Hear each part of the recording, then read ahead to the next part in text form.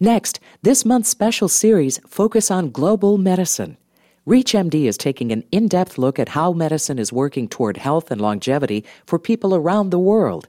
Join us all this month for the latest medical research and treatment across borders. What can you do when you know the diseases, you know the treatments, but the delivery systems don't work? You're listening to Focus on Global Medicine on ReachMD XM 160, the channel for medical professionals. I'm Dr. Bill Rutenberg, your host, and with me today is Dr. Steven Spielberg. Dr. Spielberg is the Marion Merrill Dow Chair in Pediatric Pharmacogenomics and Director of the Center for Personalized Medicine and Therapeutic Innovation at Children's Mercy Hospital in Kansas City, Missouri. In 2007, he became the principal investigator for the Pediatric Innovations 5-year Pediatric Pharmaceutical Reformulation program. Prior to his current positions, Dr. Spielberg was Vice President for Pediatric Drug Development at Johnson & Johnson, and from July 2003 until December 2007 was Dean of the Dartmouth Medical School and Vice President for Health Affairs at Dartmouth College. Today we're discussing reformulating medications for children. Hi, Dr. Spielberg. It's so nice of you to take the time to be with us. It's a pleasure to be here today. Malaria, tuberculosis, AIDS, and other devastating diseases have treatments available, and yet children go untreated because the medications have been designed for adults. What's being done to solve this on the global scale? This has been a problem for children for a long period of time. If you think about the demographics of the world, most places outside the, quote, developed world actually have a higher percentage of children than we do. And those children are exposed to a wide range of illnesses and diseases, many infectious diseases, which are very common in the developing world, but which we see only relatively rarely here. And as time has evolved, fortunately, we've developed a number of appropriate treatments for many of these diseases. But many of the organisms we treat require multiple different medicines to be used at the same time. And the treatments often are chronic and require long-term treatment. Certainly with HIV/AIDS, we're familiar with really lifelong treatment with medicines. But even treatment of malaria or of tuberculosis actually being a major source of death in children with HIV internationally, requires the use of multiple medicines chronically for months and months.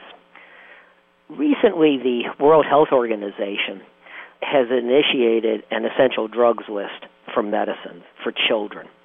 Such an essential drugs list was available for adults for a very long period of time, and yet children, again, ended up rather forgotten in the process, and there really was no essential drugs list for children. WHO undertook this initiative late in 2007 and followed up very quickly in early 2008 with what they called Make Medicines Child-Sized initiative, by which they really said we need good medicines that are available to children that can be administered appropriately to children for these kinds of illnesses. And how will they follow up on that to bring it to fruition? Well, several things have happened in a very short period of time, and I think this is truly good news for children internationally, as well as physicians and pediatric pharmacologists internationally working together to really overcome some of the previous barriers. For example, for a long period of time, when you're treating adult tuberculosis with 3 medicines, there's a single pill that contains the appropriate amount of each of these medicines, and an adult takes 1 pill a day. However, if you look at the ratio of those medicines, while they're entirely appropriate for an adult, they are the wrong ratio of medicines of isoniazid, pyrazinamide, and rifampin for children because of developmental differences in the way in which children handle these 3 medicines. So if you, for example, crushed one of these pills and tried to give a small amount of that pill to a child, not only would it be inaccurate, the ratios of those drugs would be inappropriate and would encourage either undertreatment and the development of resistant tuberculosis or drug toxicity. So there's been a need for pediatric formulations for a long period of time. And functionally what happens in most of the world is that physicians and other healthcare workers will take the individual pills, crush them, and put them sometimes in water, Sometimes that water is not necessarily clean water, which is a real problem, again, for administering medicines in much of the world. Or in other vehicles that haven't been properly validated for stability or whether they interfere with the absorption of those medicines. So it's been very much ad hoc treatment for children rather than appropriate treatment.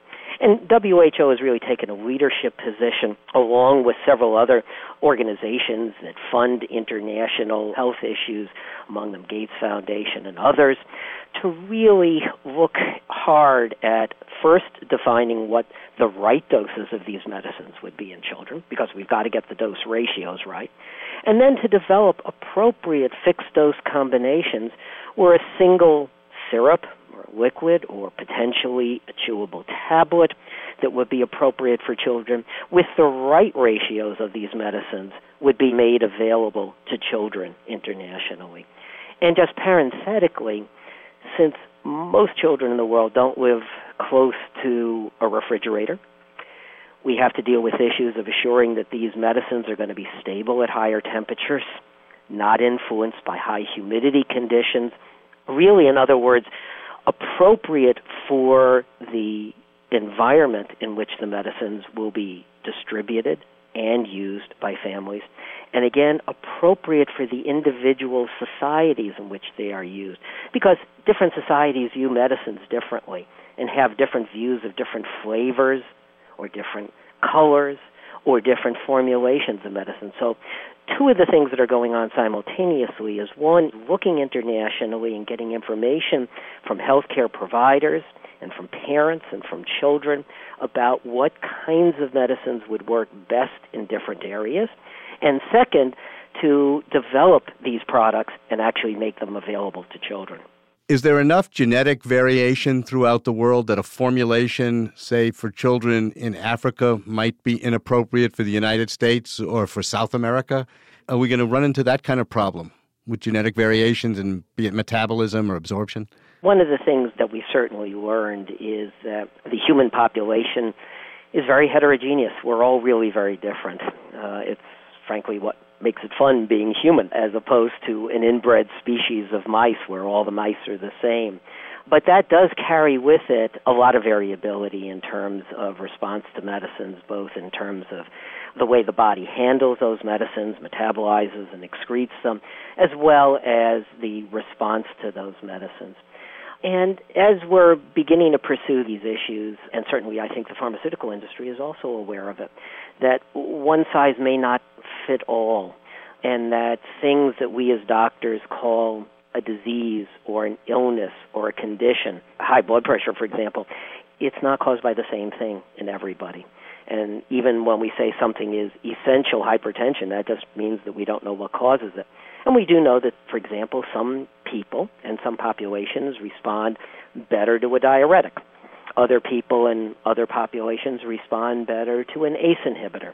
And as we're learning more and more about genomics, I think we're going to be more and more able to subtype populations and be much more specific, both with respect to our choice of medicines, our choice of doses, and also respecting the societal differences and social differences in understanding of illness around the world, that sometimes we're going to have to modify the format of our medicines to fit better with that particular society's understanding of illness and health, the impact of a medicine in treating that illness, so that ultimately our goal is really to optimize treatment in everybody we treat, in each individual patient and in each individual group of patients. How long do you think it would take to bring a reformulated medication from bench to bedside? Again, it would depend on the real knowledge of that medicine. You brought up tuberculosis, and to get a combination medication that has the three agents and formulated for children, how long would that process take? Well, I hope as short as possible. Realistically now, I think we pretty much know what the dose of each of the components should be. We know a lot about the chemistry of each of these drugs because they are all pretty old drugs. Many of them go back to the 1950s. So we know about their chemistry and about their stability. And it's certainly my hope that before a couple of years goes by that we'll actually have products out there properly treating these conditions in children. Many of the countries where these diseases exist have limited resources.